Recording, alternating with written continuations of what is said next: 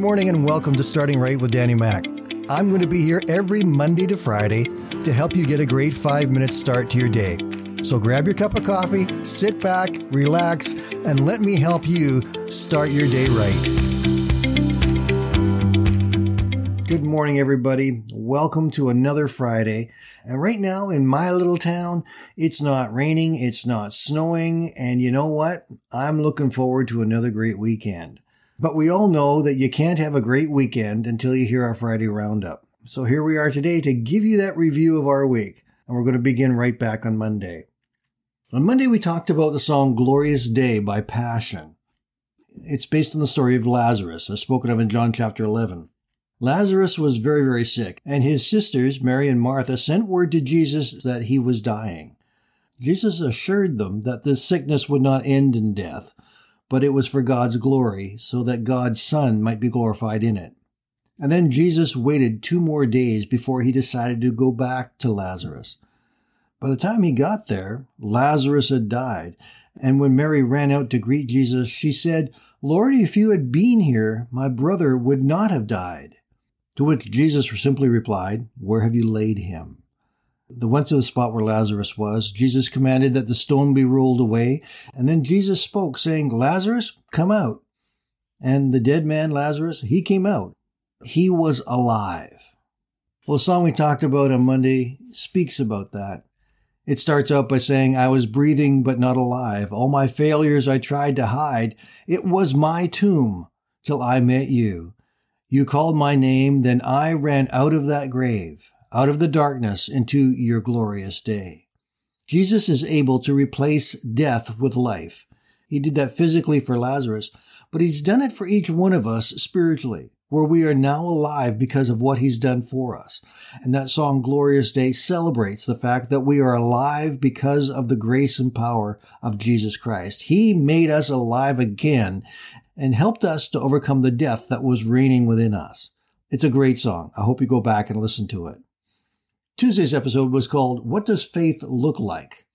We told the story of a small town that was going through a drought. In fact, it got so bad that many people had to start moving away because there was no hope for them where they were. Finally, it seems like almost as a last resort, the people asked the pastor to hold a prayer meeting and to pray that rain might come. The people arrived on the night of the prayer meeting, soon filling up the church. The pastor went up to the front to look over the congregation. There, sitting in the front row, was 11-year-old Elizabeth, and she had brought an umbrella with her, which she had opened and placed beside her.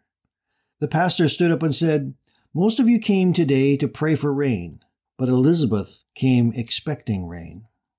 Hebrews chapter 11 verse 1 says, "Faith shows the reality of what we hope for. It is the evidence of things we cannot see." Our faith is not based upon hopes and maybes.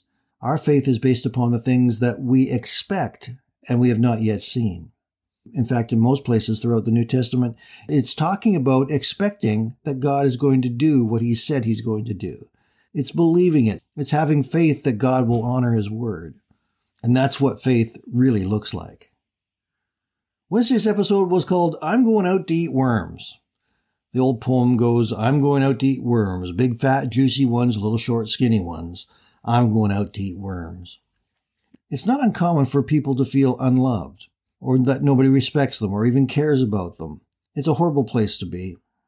But we get so down on ourselves sometimes that silly little poem almost makes sense. I don't care what anything else is going on. I may as well just go and eat worms. It's the worst thing I can think to do. We told the story of young Augie Kilpatrick, who at the age of 5 was placed in an orphanage. And for the next 9 years, every Saturday, he got dressed up and washed his face and combed his hair, hoping that some of the visitors that were coming in would take him home, say, I want you. You're important enough that I want to take you. Come and be our son. Except it never happened. At 15, he left the orphanage, and as soon as he was old enough, he joined the army, where something miraculous happened to him. God got a hold of his life. And in 1962, he became the very first chaplain in Vietnam. And then in 1969, he had a vision of himself as a young boy standing in an orphanage, waiting and hoping that someone would adopt him. Only this time, someone did. God said, Augie, you are going to be my child.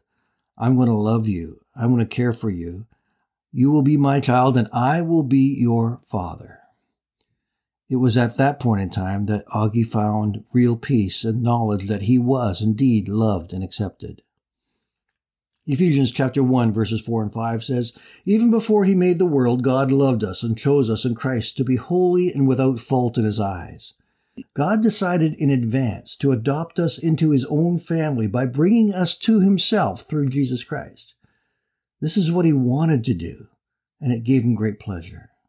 If you're ever feeling unloved or unworthy of love, you need to remember that God always loves you, and he is always there with you and for you.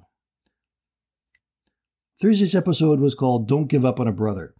It was an episode about friendship and brotherhood, where a man named Taylor had led a men's ministry in a church for a number of years, but through a variety of circumstances, that ministry was canceled. He took it very, very hard. He left the church and locked himself in his house. Well, the men who served in his ministry were going to have none of it. They decided amongst themselves that they were going to reach out to Taylor and not let him shut himself off. They were going to tell him how much he was loved, how much he was cared for, and how much God continues to love him. It took several weeks and over 150 men spending time camped in Taylor's backyard and the help of the local police department. But eventually the love that these men had for Taylor broke through into Taylor's heart and healed him and restored him. Matthew chapter 22 verses 37 and 38 says, "You must love the Lord your God with all your heart, your soul, and your mind. This is the first and greatest commandment. And the second one is equally important. Love your neighbor as yourself." These men were willing to inconvenience themselves, to go out of their way to show that they loved Taylor and that God loved Taylor. They were keeping the commandments of Jesus Christ. It's been a good week, my friends. I really have enjoyed it. I hope that you've been encouraged, and I hope that you have a really wonderful weekend.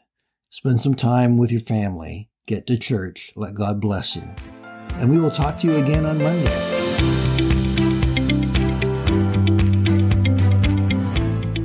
Thank you for listening today. And I invite you to join me Monday to Friday right here on Starting Right with Danny Mack.